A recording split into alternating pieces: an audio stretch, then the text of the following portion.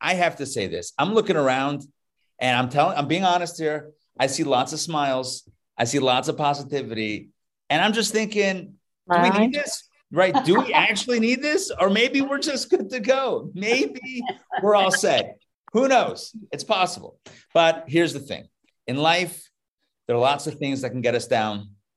Internal stuff, the stuff that's like inside, our feelings, our thoughts, physical things that happen, spiritual things that happen. And then, of course, there's the outside stuff, the outside stimuli that could potentially get us down. So it's always good to work on our happiness. One of those things that it makes sense to work on. So I would like to formally welcome all of you, all of us, to the Joy Factory. We have an incredible evening in store. This is a happiness workshop with Mrs. Razel Shusterman. I'll introduce her in a moment. But before we do the formal introductions, let me just say this. We are now kind of coming up on the last week or so of the month of Adar Sheni, the second Adar. Adar was so good, we have a sequel, right? And sometimes sequels aren't as good as the original. You know how it works with sequels, right? Yeah, Star Wars, what are we up to? Like 15, 16, 18, 20, whatever. But when it comes to Adar, the joy and the happiness and really ratchet it up. I'm just going to mute everybody just so we have a nice clean background. But no offense to anyone. There's always opportunity to unmute, but we're just going to create a nice calm background. But anyway, Adar is a month of joy, 30 days of joy. This year, 2 Adars. Right, we have Adar and then the other Adar, and now we have 60 days. That was a joke right there. 60 days of joy. And so if you weren't happy day 1, day 2, day 3, day 4, day 5, day 6, we're up to now like day 51, 52, something like that, 53. So now it's time to ratchet up the joy. Our sages tell us, Mishe nichnas Adar marbim b'simcha. When we enter the month of Adar, we're meant to increase in joy, meant to increase our joy quotient. And this is what we're gathered here tonight to do. One thing we know, and that is that in English, we have one implication of happiness, and in Hebrew, we have another. In English, the word happiness is related to happenstance and haphazard, right? Happiness, it's kind of like things just happen. We typically think of happiness as something that happens to us. Right? Like if we get the right job and meet the right person and have the right house and drive the right car, right? Obviously a Tesla. And then all these other things, then automatically we'll be happy. Then the happiness will come. It's just going to come to us. But my friends, in Hebrew, there's another reality that is revealed, and that is it's all about being besimcha. It's all about being with joy, in a state of joy. Besimcha, if you switch around the letters, spells the word machshava in Hebrew, which means thought. Happiness is not something that happens to us. It's an active and conscious thought process that we work ourselves into. In other words, happiness doesn't come to us. Happiness is something that we create. So my friends, if you wish to create happiness in your lives, you are in the right spot. We are here for the Joy Factory. This is a happiness workshop. And this is the perfect opportunity to enjoy this together as a community, together as individuals living through certainly challenging times. And yet we know that we can create the happiness that we wish to enjoy. So without further ado, I'd like to introduce our guest presenter. Mrs. Razel Shusterman is a mother, teacher, community leader, and positive life coach. She blends positive psychology with the teachings of Torah and Chassidus to help people uncover the tools they need to flourish in a joyful manner. And Mrs. Shusterman is also the founder and voice of a tremendous podcast, which I believe is called A Positive Podcast, right? Did I get that right? A Positive Podcast? Okay. All right. So definitely you want to check out A Positive Podcast because it is a positive podcast. It literally is a positive podcast. And my friends, sit back, relax, and enjoy the Joy Factory as we begin. So please give a warm welcome and a muted but warm round of applause for Mrs. Razel Shusterman. Thank you so much, Rabbi. Can you all hear me? Okay, like just give me thumbs up. Turn off the heater. So it's a pleasure to be here in Atlanta for a few moments. I'll pretend that I'm watching the spring outside my window and the budding flowers while we are sitting in the rainy cold, but we don't have snow, so I'm grateful for that. So I am going to assume that if you're here tonight at a Joy Factory, you are interested in finding out how you can increase your own happiness because you're curious about that. And I would bet that many of you that are on tonight are probably naturally happy people. We'll talk about that later because those of us that are learning and want to grow in our happiness are the people that are most happy. And the rabbi started off with giving away one of the main parts of my talk, which is awesome. I love when that happens, is that I don't call it the happiness workshop. I call it the Joy Factory. There's a reason for that. Because like the rabbi said, happiness comes from the root of the word happenstance. And it makes it seem as happiness is just, it happens to you when we know that's not true. Happiness actually is an inside job. It's something that we have to create. And if I were to ask anybody, you know, what do you want to be? I just want to be happy. What do you want for your kids? I just want them to be happy. I just want them to be happy. And well, why? Why do you want to be happy? I don't know. I just want to be happy. It's almost like we don't know why, but we know that we want to be happiness. We want to be happy. We want to have happiness. And happiness has kind of become a goal unto itself. It's like we're all searching for it. We're constantly, we want it, but we don't really know that there's actually something deeper here. And the Jewish approach to this actually is that it's not that happiness is the end goal, but actually happiness is the prize after we do the work. So what do you mean? So what's the actual goal? What is the real thing that we're searching for? We want to be happy? Yes, but we want something deeper. And Yiddishkeit and Torah teaches us that when we serve Hashem and we serve God and we live our most purposeful and meaningful, useful life, that's our real true goal. And I want to begin with that because that's a really important part to start off with. So what's the tool that we use to live a more meaningful, purposeful life? No, that's joy.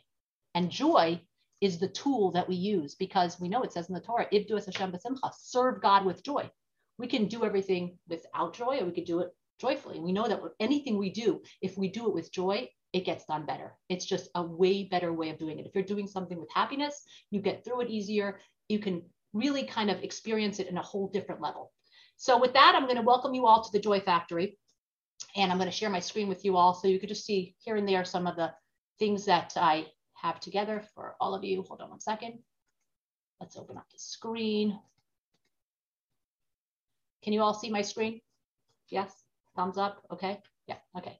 So the rabbi said, you know, just a little bit about myself and an understanding of where and how I came to be a positive psychology practitioner. I don't know if that's coming up as well, but I'm a mom of 7 children. First of all, that's my first passion in life. And I would say that takes up most of my time as well. And I have come to learn about positive psychology in my own experience, in my own life, through my life's challenges, my life experiences. And I want to share some of that wisdom that I've learned with all of you tonight. So I want to start off by telling you the first thing. The most important thing that you need to know is actually that it's the job of marketers to actually, and influencers that we see on Instagram and social media, to actually tell us that we're unhappy, to let us know that everything that we have is not enough. We need more.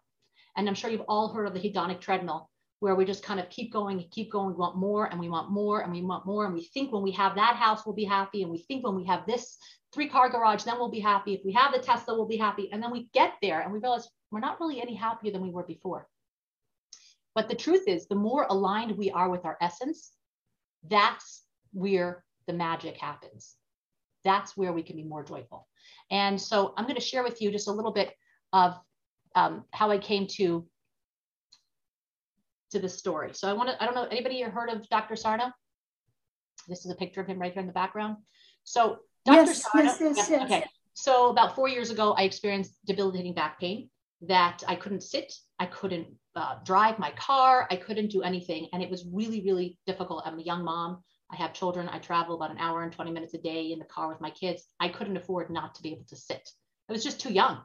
And I went for MRIs and tests and acupuncture and everything. And I had a slip disc. And bottom line is after a while, I realized I need to do more. This is not working. And so I came across Dr. Sarno. A family member suggested to read his book. And at first I was like, what are you talking about? How is this book going to help my pain? And yet after reading his book, he has many books, Healing Back Pain, you can get it on Amazon. He talks about the power of the brain and that the pain is real. Yes, the brain is holding back oxygen and it's causing us to have this pain. And the reason why it's holding back the oxygen is because our brain is afraid that we won't be able to handle those difficulties that are coming up in our subconscious. We may not even be aware of them. And so he recommends writing out all your resentments, putting it on paper, anything that's bothering you or resentful for coming up, even though we've been taught all our life, no, just be happy, be positive. Don't go there. Don't think about those thoughts. If you think about them, they might happen, they might get bigger. But the truth is when we stop and we actually get rid of all those negative thoughts and we process them, when we feel them, it actually decreases our pain. And so I started that process. And I found that within a few weeks, my back pain was at 0. And I was so blown away by that. I said to myself, if I can control my own pain, what else can this brain do? I need to learn more about my brain. I want to understand how the brain works.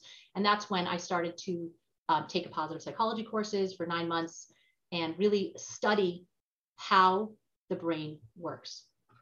And it's interesting, this week, actually, this Sunday morning, I woke up and my back was actually hurting me really bad. I couldn't sit. And I right away went to, okay, what do I got to do? Got out my notebook and I started writing. But this is not a Dr. Sarno back pain course. This is more about joy. So don't worry, I'm going to get to the real happiness stuff. But I just wanted to explain to you how it came to be and how it came to be that I actually started learning positive psychology. So is everyone with me? I just want to make sure that I haven't lost anybody. Okay, good. All right. So where am I? All right. Like I said before, and the marketers are trying to convince us that we are not happy. They want to tell us that real joy is if you get that product that they're selling you. They actually did a study. It's really fascinating. How do Americans fall out on happiness compared to other countries? And I'm not sure exactly what year this study was done, but it's sad to say that we're pretty low on the happiness level. Although we're the most prosperous of all nations, we're not very happy. We're free, but are we really free? We're continuously being told by our marketers and our Instagram followers and influencers that you can't buy happiness, but you can drink it. And Dunkin' Donuts promotes a breakfast sandwich that's the happiest sandwich on earth, right? If you have that cup of coffee from Starbucks, that's real happiness right there. And it's constantly being told us that, like, even this marketing guru, his name was Earl Puckett, he himself said that our job is to make men and women unhappy with what they have. If you make them unhappy with what they have, then you're selling your product. And that's really, since we're little, since we're young, we've been constantly being told the same message. We're being told the same message. So the question is how can we tap into that joy? How can we increase our own happiness in our lives? So I want to start off with a story. It's a great story that I heard about from a great rabbi. His name was Rabbi Mendel Futterfass. And he lived in Stalin's Soviet Union, and he suffered at the hands of the Russians, and he was sent to exile in the Gulag. The Gulag was a slave labor prison. He was there for 10 years. The fact that he survived was miraculous, but he had such incredible stories happen to him. And when he was released after 10 years, he shared many stories about his experience in this Gulag. And these stories had inspired him, and he would share with others to inspire them. So he shared this one story that I found to be extremely fascinating. In the Gulag, it was forbidden to play cards. If you were caught playing cards, you would be sent to solitary confinement for up to 2 weeks. And he was in the barracks with all types of people, many, many different types. And every night he would notice that the inmates in his barracks would take out cards and they'd start playing these cards. And he was blown away by they would just do it. They weren't scared. They would take them out. And all of a sudden they'd make some noise from the card game, and all of a sudden there'd be a bang on the door, and the warden would come in, or the guards would come in and say, "What's going on here? It sounds like you're playing cards." And of course they would say, no, we don't have any cards. And he would start looking. The guard would look in their pockets and under the mattress, under everywhere that they could, and there were no cards to be found. And he would leave. And again, a few minutes later, the cards came out again. They're playing and playing and playing. And this would repeat over and over again the same night. The next day, Reb Mendel went over to the leader of this group, and his name was Gregory. And he said, "Gregory, I don't understand. Every night you pull out these cards, the guard's looking for them. What's your secret?" Now, Gregory, he knew that Reb Mendel was a God-fearing person, and he trusted him. He said, "You know what? I trust you." And he said, "Let me tell you our secret."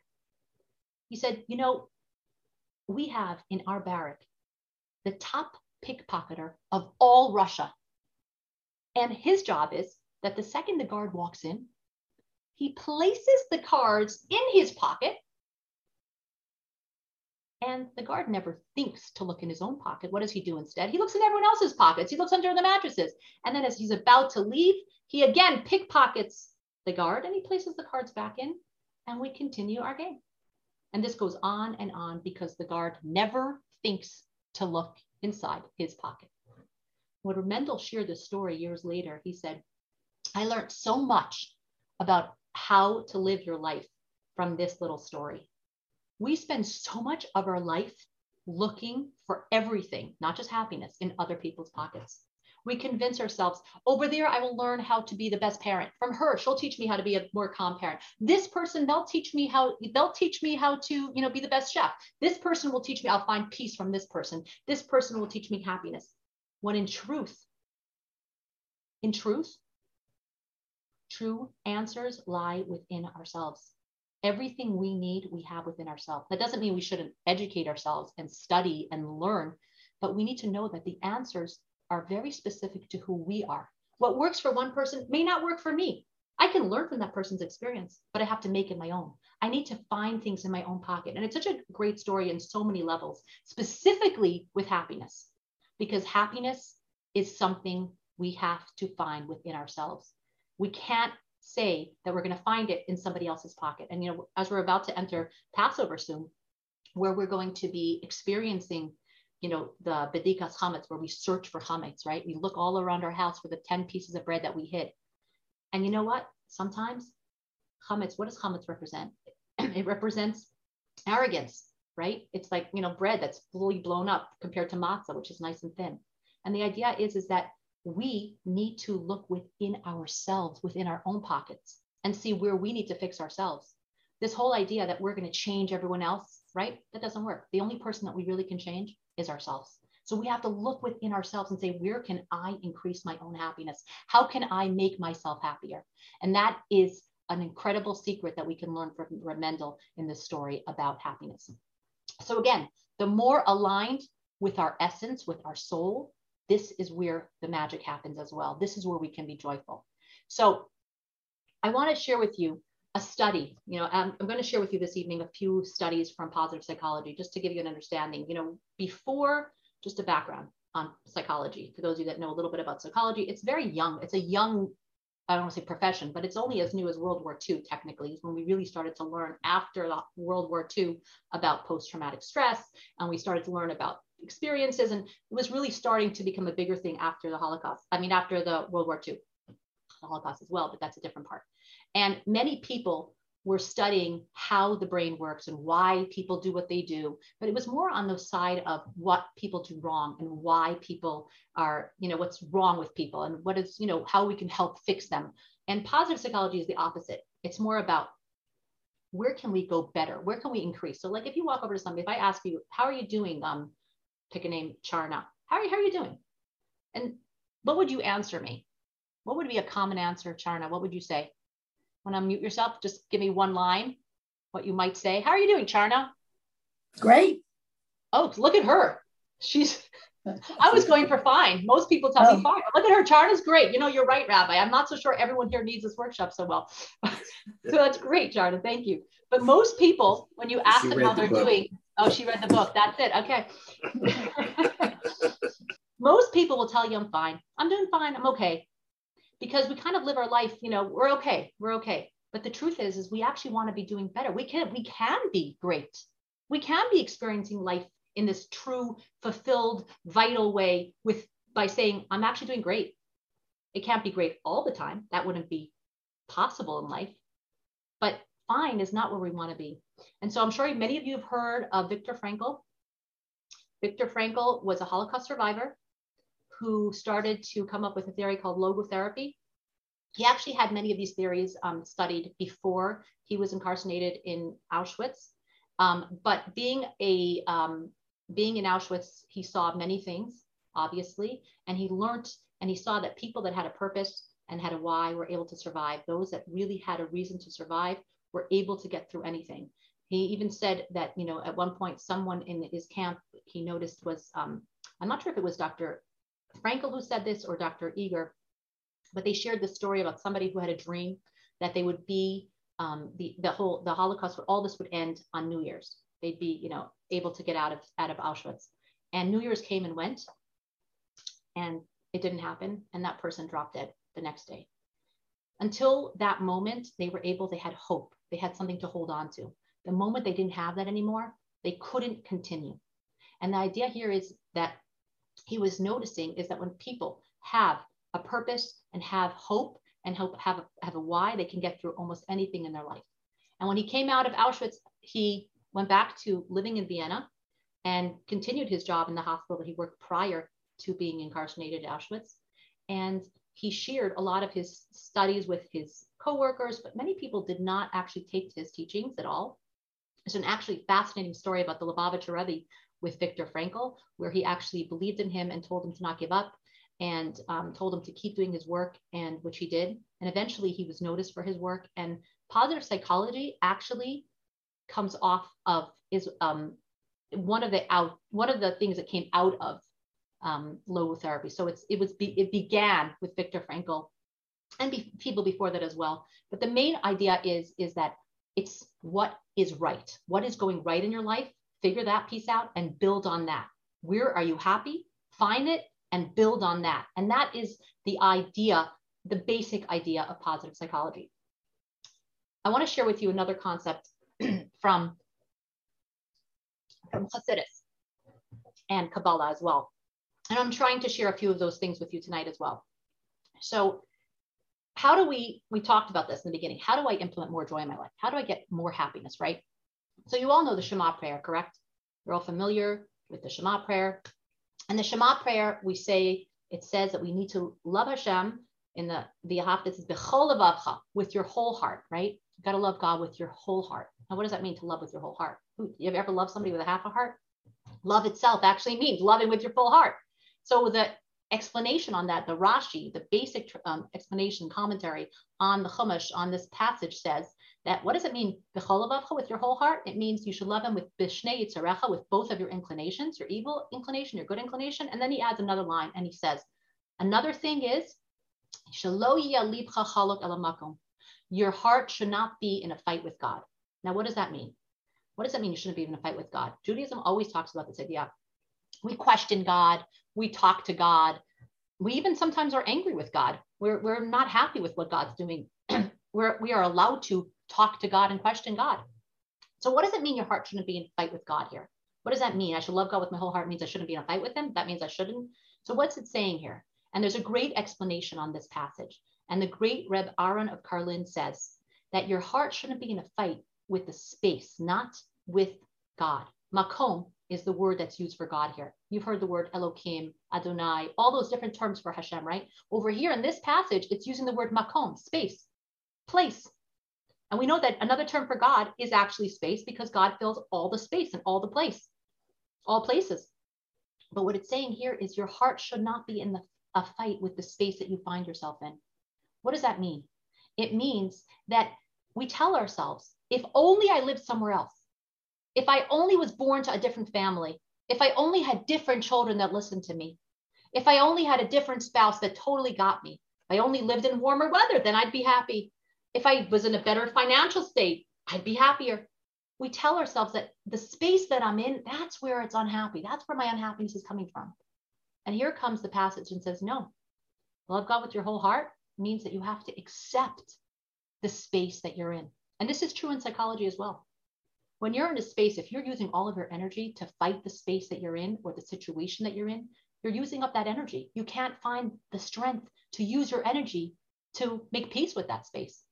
You can't do both at the same time.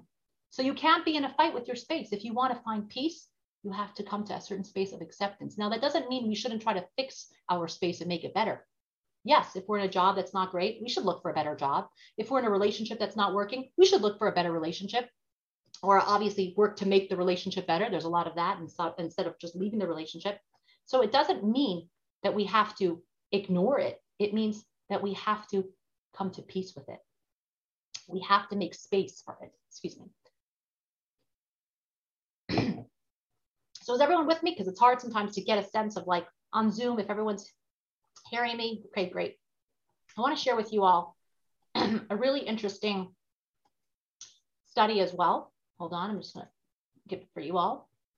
If I could find it, hold on. Okay. So a lot of us think that happy people are just born happy. I'm sure you all know somebody that you say, yeah, she's just naturally happier. You know, somebody will tell you, yeah, actually my mother's happy. I'm happy. You know, that's just who I am. I'm naturally unhappy. I'm just not a happy person. And in truth, happiness actually has a lot of factors to it. So like I told you, positive psychology took the ideas from different concepts in psychology and they tested it out in labs with people and to really get a sense of, well, how true is this? Why are some people happier than other people? Let's figure it out. So they did a study on twins. And one of the things that came out of it was the happiness pie. And this is the happiness pie right in front of you. Okay, here it is. 50% of your happiness comes from your genes. That is true. If your mom's happy, you're going to be happy. If your father's a nagging fetch, you might be a nagging fetch. You have that upper chance. It's 50%. It's right there. Then 10% of your happiness is from external circumstances. So that means the things that happen to you. If you're hit by a car, you win the lottery, you have a child that's not well, you're not well, you're dealing with situations that are difficult. That's 10% of your happiness. The remaining 40% is actually what you do about it. Intentional activities, what you choose to do about it.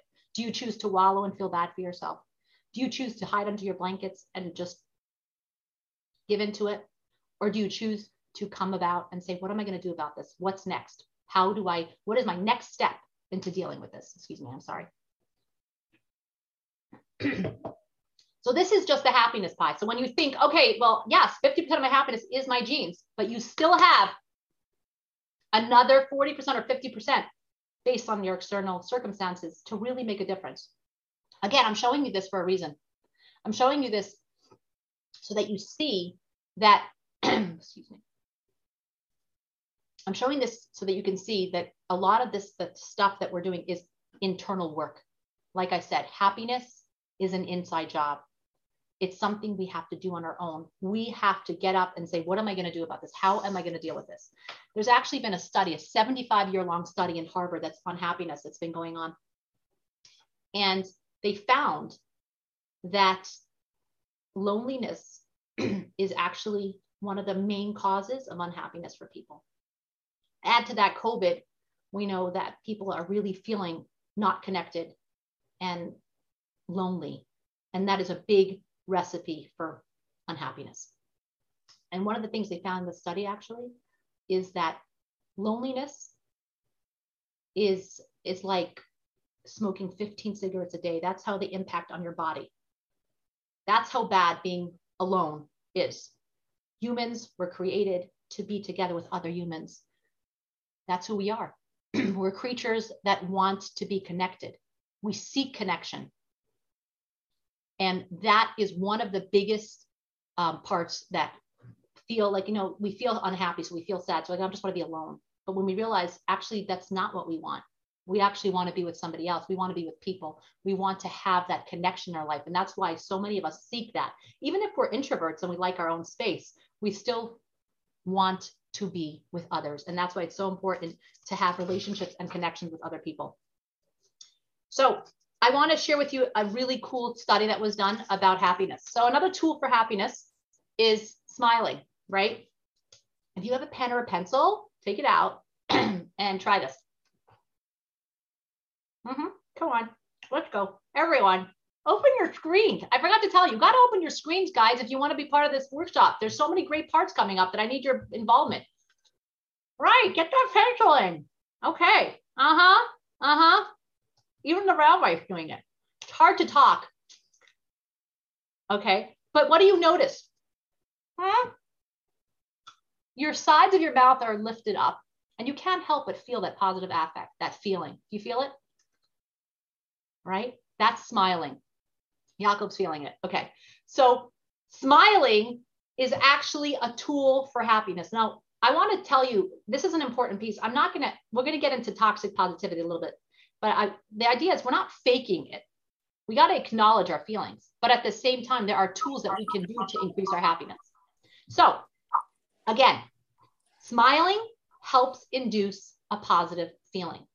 They did a study. They took baseball cards from the 1950s. They put them in piles, in 3 piles, okay? One pile had baseball players that had no smile at all. Then they had a pile of baseball players that kind of had like a forced smile. And then the third pile was baseball players that had a real, genuine smile. Then they said, okay, let's see how long these people lived. And this is what they found out. The group that had no smile on average died at 72. The group that had a forced smile, like a fakish kind of smile, died at 75. And the group that had a genuine, real smile on average died at the age of 80. The idea here is we don't know who had cancer, who didn't get cancer, who chewed too much tobacco and didn't, than the other player. We don't know all those details. But the idea here is that smiling helps us to be happier.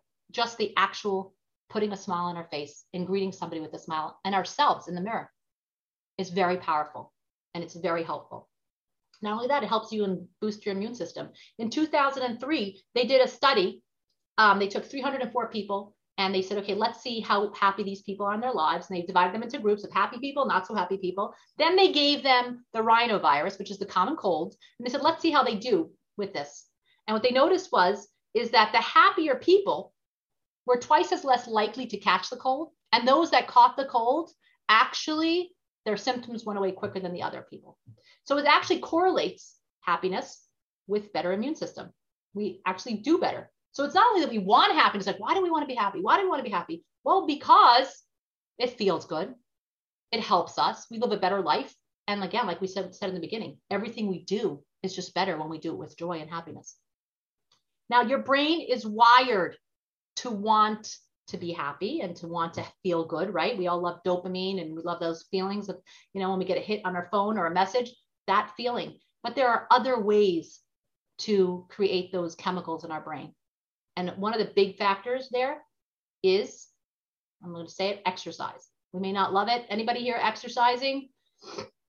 Yeah, good. Basic. It doesn't have to be intense. It doesn't have to be jogging. It doesn't have to be, major workouts. Even a walk, a 20-minute walk. And there's a really incredible thing. Tal Ben-Shahar talks about the 5-minute rule. That when you're trying to get yourself to do something and you're having a hard time getting yourself out there to do it, try this. Tell your brain you're just doing it for 5 minutes. Just 5 minutes. I'm going to do this for 5 minutes. That's it. I'm going to get on the treadmill for 5 minutes. I'm going to go for a walk for 5 minutes. Usually what happens is your brain, once it does 5 minutes, is more likely to actually go and do it for longer. And if it doesn't want it, that means that exercise or activity is not for you. Because your brain usually will be like, oh, I did 5 minutes. I could do 5 more minutes. And usually you'll end up doing a lot more because your brain is able to see already, oh, I feel better. I feel a little good. This feels good. I'm going to continue. I like to be outside. Nature, all that really helps induce more positive feelings as well. So that's another important piece. A really important tool that I want to share with you all is the tool of gratitude. It is an incredible tool. Gratitude is a very specific, it is very much connected to Judaism. So many of our prayers have the word gratitude in it. Many of our, if you look in the prayers, we begin our day with it. Does anybody know the Moda Ani prayer? Right? We start our day, right? We begin our day by saying, Moda Ani lefanecha, grateful am I to God, right? It's the first thing we open our eyes. I'm grateful that I have another day. I have another opportunity. This is the first thing we start our day with. Because, two feelings can be true at the same time. We can feel on one side of our heart sadness, and at the same time on the other side of our heart feel joy. And when we're feeling gratitude, it's really hard when you're tapping into gratitude to also feel sadness at the same time. It's really hard. I always tell this to my teens that one of the best things to help with anxiety is to tap into your gratitude. Because when you're busy feeling grateful for what you have, it's really hard to be anxious at the same time. It can happen, but it's harder for the brain to do that. Now, I want to teach you something. I'm sure you've all heard of neuroplasticity. This is a basic idea at this point that most people know, right? Neuroplasticity. Anybody know what that idea is? It's okay if you don't. Thumbs up. Okay, good. Some people know. So the idea is that the brain, we used to think that the way the brain works is that, okay, kind of imagine muddy ground, and you take a bench and you pull the bench and you make this kind of like mark in the ground. And then when you pull the bench back, you go right to the same place because it's just really easy to pull it right there because it has the grooves already there. Or walking in snow. I tell these people, well, maybe you guys don't know about snow, but if you walk in snow that's 5 feet deep, it's a lot easier if you have footprints and you kind of step in it, right? The same thing is with the brain. The brain is used to doing certain patterns, certain behaviors. So if you hear a child screaming, your behavior that you usually do this, usually go to this space. But what we're learning is actually neuroplasticity teaches us that you can teach the brain, you can rewire the brain to try different things. And the answer and the secret for that actually is through practice, practice, practice, practice. The more you practice, the better you do. I'm sure you've all heard of the book, The Outliers, where he talks about the concept that anyone who's famous for any activity that they've ever done, they all have something in common. And that something is 10,000 hours of practice for that activity. Basketball, musicians, players, sports, it's practice. It's not, yes, some people are born with talent, but if you practice, you need that practice to get really good at something. And so the same thing with our brain. If we keep practicing something, we will actually start doing it. I'll give you an example of that, a personal story for me. When I was taking this course, one of the things we had to do was for 6 weeks, we had to journal every day, gratitude list. That was our assignment. And you can't do the same thing. You got to really try to find new things. And it was like, okay, so after 3 weeks into this, I had a wedding of my niece that I went to the wedding with my family, and it was beautiful. And we came back from the wedding. And that night, after a week of being away or a few days being away, my little 3-year-old started to get sick and she was vomiting in the bathroom. And my husband and I, it's like 3 a.m, we're cleaning up the bathroom. And I turned to my husband and I'm like, I'm so grateful it happened tonight and not last night at the hotel. I mean, imagine there was no washing machine. It'd be terrible. He's like, what, Rachel? Like, you're grateful? It's really working. And I said to myself, it's true. Usually I'd be like, oh, why do I have to deal with this today? It's such a bad day for me. But my brain is starting to begin to actually see the good because I'm practicing it. And it's such a crazy concept. I don't know if you know this, but anybody here have a hard time with short-term memory? Because I do. Ever since I've had COVID, I really forget if I turn the oven on or off, if I took the cake out, small things. And it's hard to remember that stuff. So I actually learned that if you want to take a concept and transfer it from your short-term memory to your long-term memory, what you got to do is you got to take 12 seconds of kind of focusing on it and talking about it and doing things about it to help transfer it. What do I mean by that? Okay, so if I want to remember that I took my vitamins, I'll tell myself, okay, I was in the bathroom. It was right after my shower. I had just brushed my teeth. I had taken the laundry. If I tell myself I'm doing like 12 seconds focusing on this activity, now I'll have an easier time remembering it tomorrow because I've taken it from short-term memory to long-term memory. 12 minutes, 12 seconds. That's what you need, which is fascinating. That's why when we study for tests, if you ever notice, if you're studying for something, if you repeat it to somebody and you teach it to somebody else, you know it better because you're spending time on it and you're actually really having them learn it in a real way. So this is what's so fascinating. Modeh Ani is actually 12 words. And it's an incredible thing. We start our day saying Modeh Ani, grateful am I. And if you look at the words, the actual grammatical way that we say it is actually in Hebrew. You don't say Modeh Ani, you say Ani Modeh. I'm grateful. That would be the more proper way to say it. And yet we say, grateful am I. Again, focusing on the idea that the first thing we start with is gratitude. And if we start our day in a grateful way, the whole day continues in that way. It's harder to go back from it. So that's just a really important tool to remember is gratitude and beginning with that. So I actually want to spend a few minutes doing an interactive activity because I've talked enough, talk. So I want to share with you guys. I don't know if anybody here have the handouts that the rabbi gave you? Okay, good. I'm going to share the screen so you can see it, the screen that I'm talking about. This is the one, I'll show you. Oops, sorry. Celebrate yourself. Can you see that? If you don't have it, this is what it looks like. So you don't have to, okay, if you have it. All right. If you don't, you could just take a piece of paper for this activity.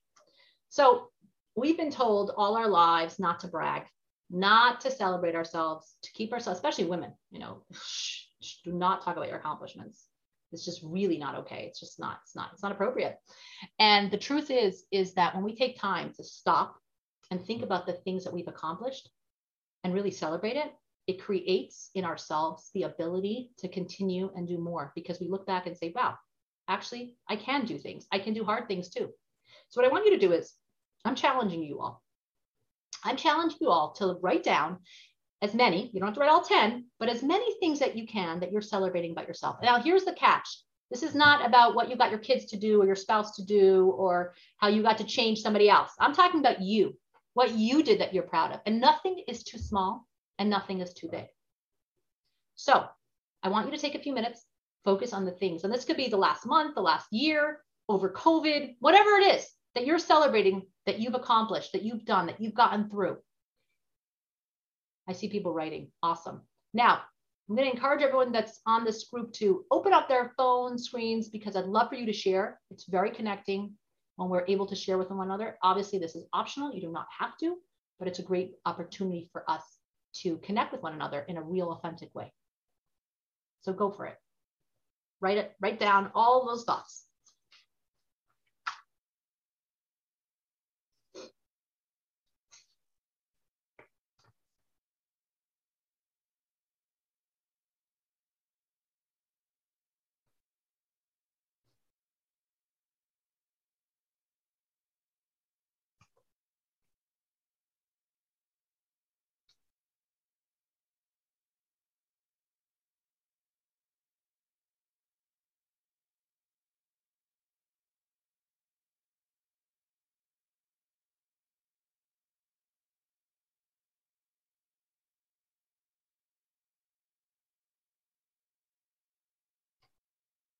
And you can give me a thumbs up when you've done this so that we could open up the floor for each other to share.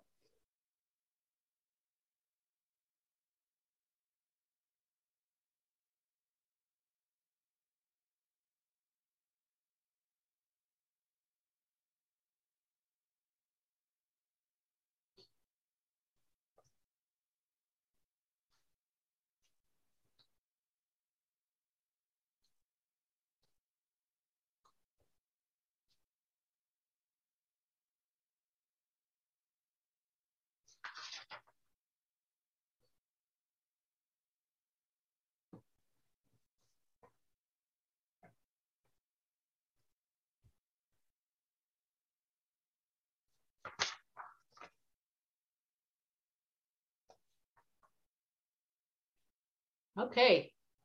Thumbs up if you had a chance to really write this stuff down. If you're still writing, that's fine. Keep at it. But I'm going to ask if there are some people that would like to share with us what they're celebrating. You know, Brene Brown talks about this idea that vulnerability is the birthplace of connection. When we are vulnerable with each other, we really connect with one another. That's the truth. You want to really be close to somebody, you want to connect with somebody, stop trying to be perfect. Stop trying to present this perfect life. Just be you and share the true, real version of yourself. And that's where connection truly happens. And I want to get to know you all. So Charna or somebody on your screen raised their hand. So we're going to start with you. Go ahead, unmute yourself and share with us what you guys are celebrating. I'm starting a new job on Monday. That's a good one. So you're celebrating that you have a new job coming your way. I love it. Yeah. And I celebrate having my job for 43 years. That is cool. That is incredible. Good for you, Charna. That's a long time. Ooh, I'm only 43 years old. That's amazing. Oh, go Charna. I love it. Thanks for sharing with us. Okay, Donna, you have your hand up. Go ahead. Yeah, well, I'm retired. So I've been trying to find things to do. So one of the things, I never thought I was all that creative, but I've learned to do glass fusion. So I'm making things out of glass, actually learning to cut it, and make designs and fuse it. I love it. So I go to a class for that. So I love that. So you're celebrating that you're learning new things, no matter what our ages. That's the beauty. That is where it doesn't, retired or not retired, working or not working. It's what we are willing to keep learning and relearning and growing. That's where, oh, beautiful. I see some glass fusions on somebody else's screen too. Beautiful. Thanks for sharing with us, Donna. Fred, you want to share us what you're celebrating? Oh, this is Donna's class. Good. Beautiful. Beautiful. you made it. Thank you. Thank you, Adele. She's asking you. I celebrate being comfortable in my own home. I love that. That is a huge one. Don't take that lightly, guys. Being comfortable in your own home. I love it. And that's really good timing with COVID and all. So, that's good. That's good, Fred. Thanks for sharing. Susan, I think I saw your hand up. I'm grateful for the fact that I can reach out to other people and help them. And I visit people who are alone and I offer them companionship. I love it. That's so beautiful. That's another. I'm giving you my phone number. when you give of yourself, you truly find happiness. That's where the magic happens. Yeah, that's beautiful. Thank you, Susan. Thank you. Anybody else want to share with us? Raise your thumbs up. Evan, go for it.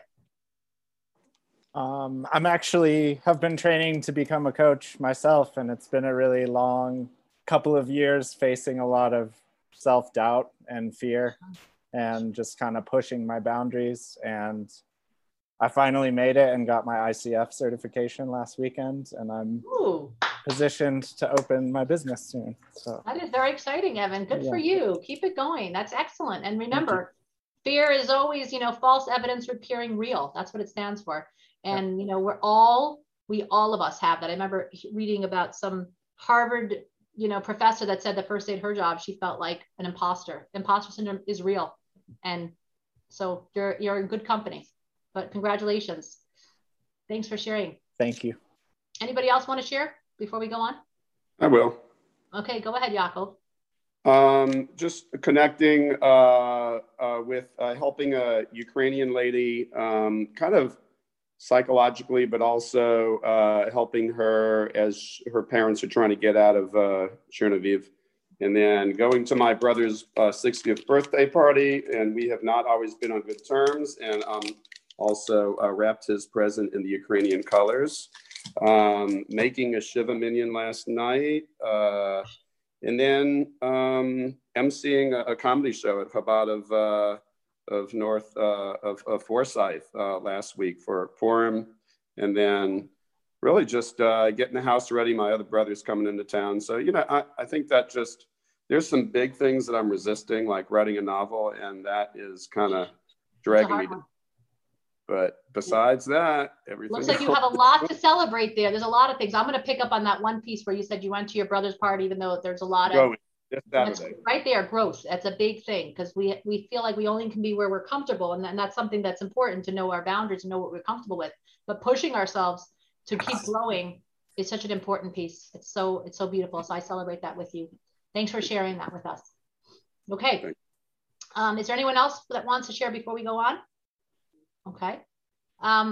So I want to share with you a really incredible tool. And I'm going to share it with you because I feel like it has been life-changing for me, and I want you to be able to experience that as well. So this is a sheet that you should have gotten along with your handouts, and it's called the ABC model. Actually, I call it the ABCDE model, and it's from Positive Psychology, and it's a really great tool to help yourself when you're dealing with a challenge. So here's how it works. Most things that happen to us that are not great we are going to call those things an activating event. Something happens, okay? Something happens to you or in the environment around you. Now, usually what happens next, or we think what happens next, is how we feel about it, right? That's the consequence. But there's something between A and C, and that is the B, the belief. We have a belief or interpretation regarding this activating event that helps us or makes us actually feel the consequence that we feel.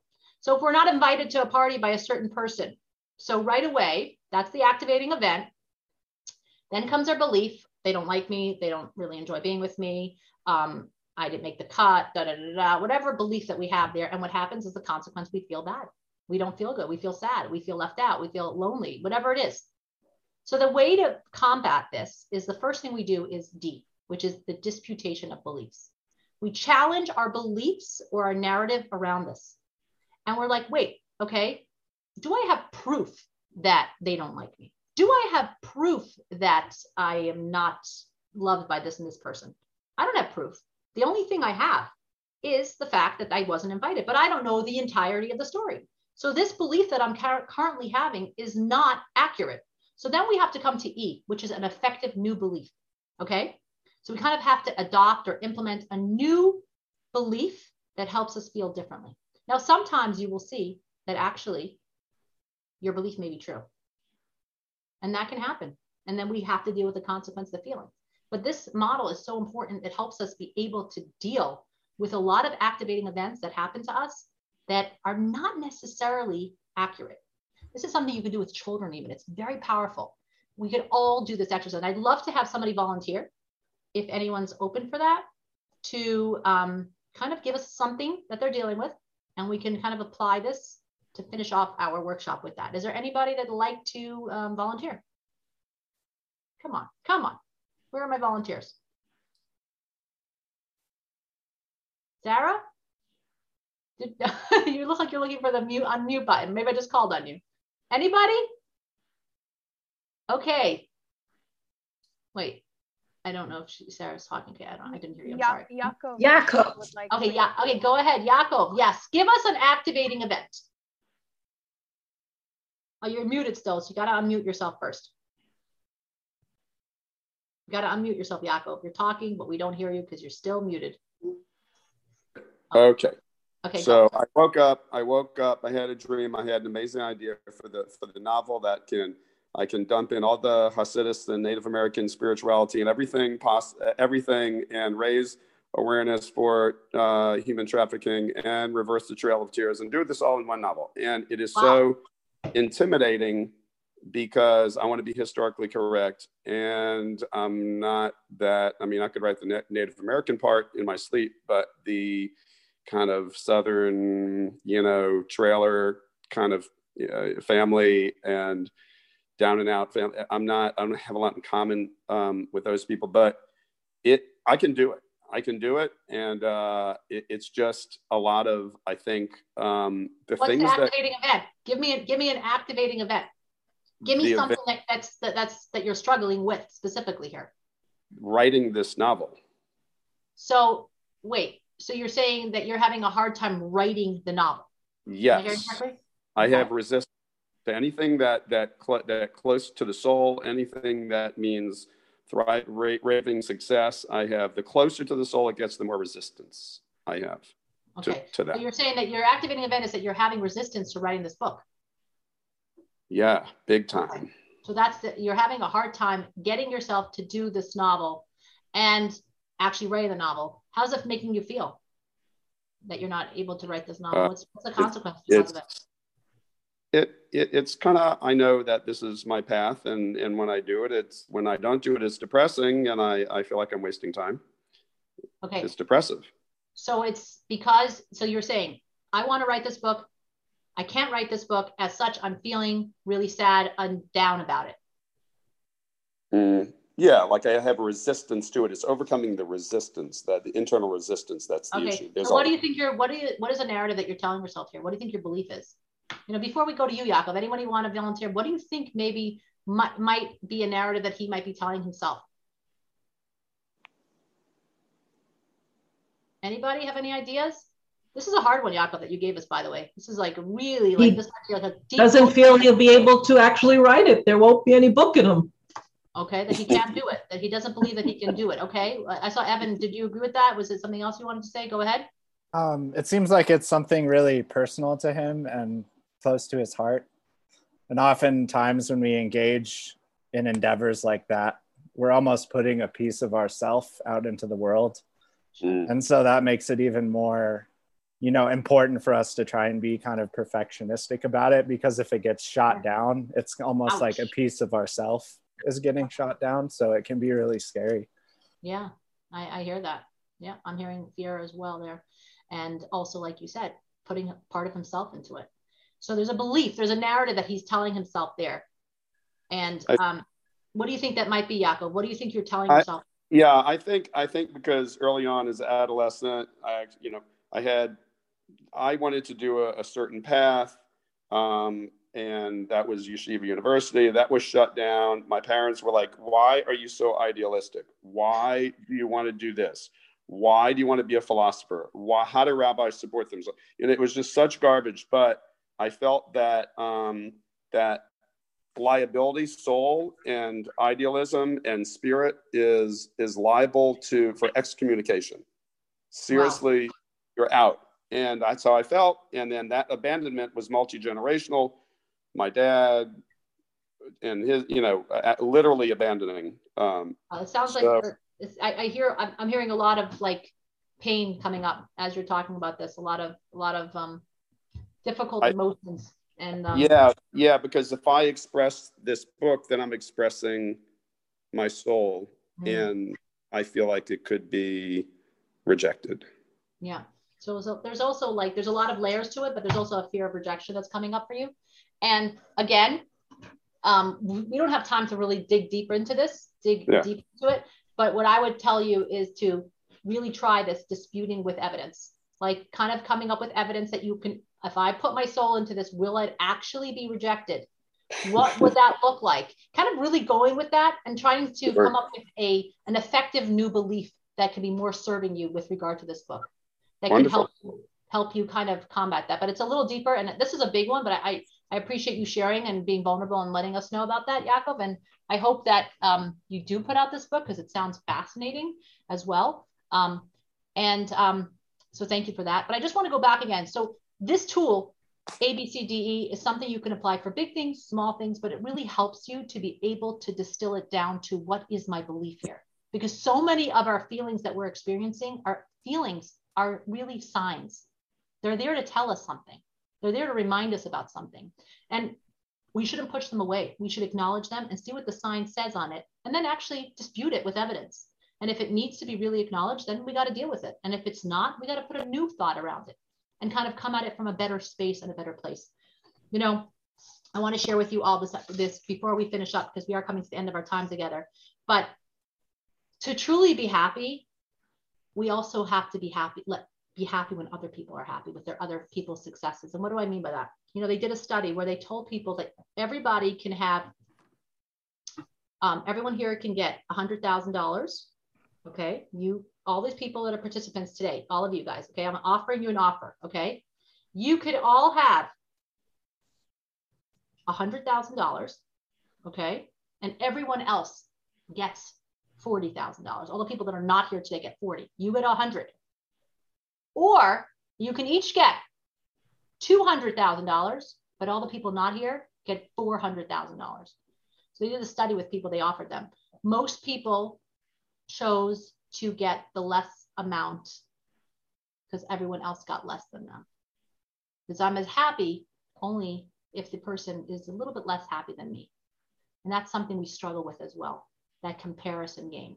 We're so busy comparing our outsides with other people's outsides on Facebook and social media in life when we meet them in spaces, but we don't compare our insides with other people's insides. So it's not a fair comparison, and it's not a fair game. But the truth is, the more we celebrate other people's happinesses and other people's successes, that's when we really can actually experience true happiness and true joy. I want to finish off with you with one concept. They did a study. They took a fish-eating fish, and they put it in this huge tank. And then they put a glass partition, and on the other side, they put little fish. And every day, this fish would hit that glass wall over and over and over and try to eat these little fish. And then they took out the partition. Before they took out a partition, they noticed that the fish kind of after day of trying, kind of gave up and kind of like was sitting on the side of the tank. Didn't try to hit the glass partition anymore, kind of gave up. So they took out the partition to see what would happen. And the little fish were swimming all around the big fish. And the fish didn't do anything. He didn't even try to eat the little fish. This is what we call learned helplessness. This is an idea that we have. We think that we tried this, and I tried that, and I tried this, but look at me, I'm still unhappy. I'm still not able to do it. I can't do it. I'm not going to be able to do it because I tried everything. But we're humans. We're not a fish. We have the ability to use our brain, to really tap into it, to really ask ourselves, well, what else have I not yet tried? Where else is there something else that can help me here? What else can I do that's going to be that success that's going to take me over the edge? So many people that are successful, we don't know their stories, but they failed many times before they actually were successful. You got to fail before you can succeed. This is something we don't teach our kids. We just say, just work hard, you'll do well. That's not necessarily true. You can work hard and work hard and work hard and still fail. You got to have a lot of failures. You got to experience pain and suffering. We need to have those parts so that we end up coming to growth, that we can end up growing. That's what happens with a seed. We plant it in the ground. We take a seed and it literally decomposes completely. It sheds its outer layer, and it's in mud and darkness. And then it becomes a bud. All these struggles that we have in our life, they are chances for us to learn from them and to grow from them. And we have to ask ourselves, what are we going to do about this? How am I going to deal with this? And the biggest question many people ask is why? Why is this happening to me? Why do I have to deal with this? Why? But that question doesn't serve us. Like Dr. Edith Eger says, pain is universal. It's just everyone is going to experience pain at some point in their life. Suffering is optional. Suffering, if you choose to suffer, that's a choice we make. And it's so easy to say, well, look, I'm dealing with this terrible thing. What do you want me to do? And it's true, it's very hard, but we can do it. And the question we need to be asking ourselves is not why, but what next? What do I do from here? Where do I go from here? And that's an important question. So if we want to be able to serve God with joy, because that's truly where happiness happens, we need to tap into joy. And how do we do that? There's so many different ways. And I hope tonight you've kind of gained a little bit of insight of how you can increase happiness in your life, how you can tap into those strengths that you have inside of you to kind of build on it and make it bigger and better. And if you have any questions, I'm going to just take some questions now before we finish off. So anyone has any questions? Yes, Donna? Yes, just a little clarification on that last exercise we did. So about the beliefs. So with your example of party, so it's counteracting the initial belief would be, that the person inviting had no more room, right? Something like that. But yeah, but then you concluded, but with the caveat, sometimes our initial thought would have been correct. The person didn't want to invite. Yeah. So how do you deal with that? But then also, what if over time some of these exercises result in the beliefs actually being justified? So then, So I would say, so in that case, for example, first of all, that is true. There are times where we're going to experience being left out. I don't know about you, but even the most popular girl at high school will have her opportunity where she's going to experience rejection. It's going to happen to all of us. So the question is when it happens, what are we telling ourselves about it? Now, like you said, if in one case, if you see that your beliefs over and over again are actually accurate, then it's time for some self-reflection. That's why this actually is so important, to self-reflect and say, okay, so what am I putting out in the world that's bringing this energy to me? What am I doing? Am I barking up the wrong tree? Is this really my group that I should be working towards? Maybe these are not the people I should be hanging with. Maybe these are not the friends that I should be working towards. Whatever the belief is, but if there's a lot of proof for something, we need to dig deeper and say, okay, so what is this proof showing me? That's why the exercise is even more helpful, because it's not always going to show you, that's you. It's actually because they didn't have room for you. No, they didn't have room for you, and yet you didn't make the cut also. Sometimes we have to see that which we may not want to see. We've got to dig deeper into it. That's a great question. Thank you for asking that, Donna. So does anybody else have a question? Okay. So I just want to tell you, thank you for this opportunity. If you're curious to hear more, you can check out my coaching website. It's apositivecoach.com. And like the rabbi said, I do have a positive podcast on Anchor and Spotify if you're curious to hear some more. And I hope that each of you will ask yourselves, what next instead of why? And I wish you a peaceful, happy Shabbos. Thank you. Thank you very much. Amazing. Thank you. Beautiful. Okay. See you all. Thank you so much. Take care. That was awesome.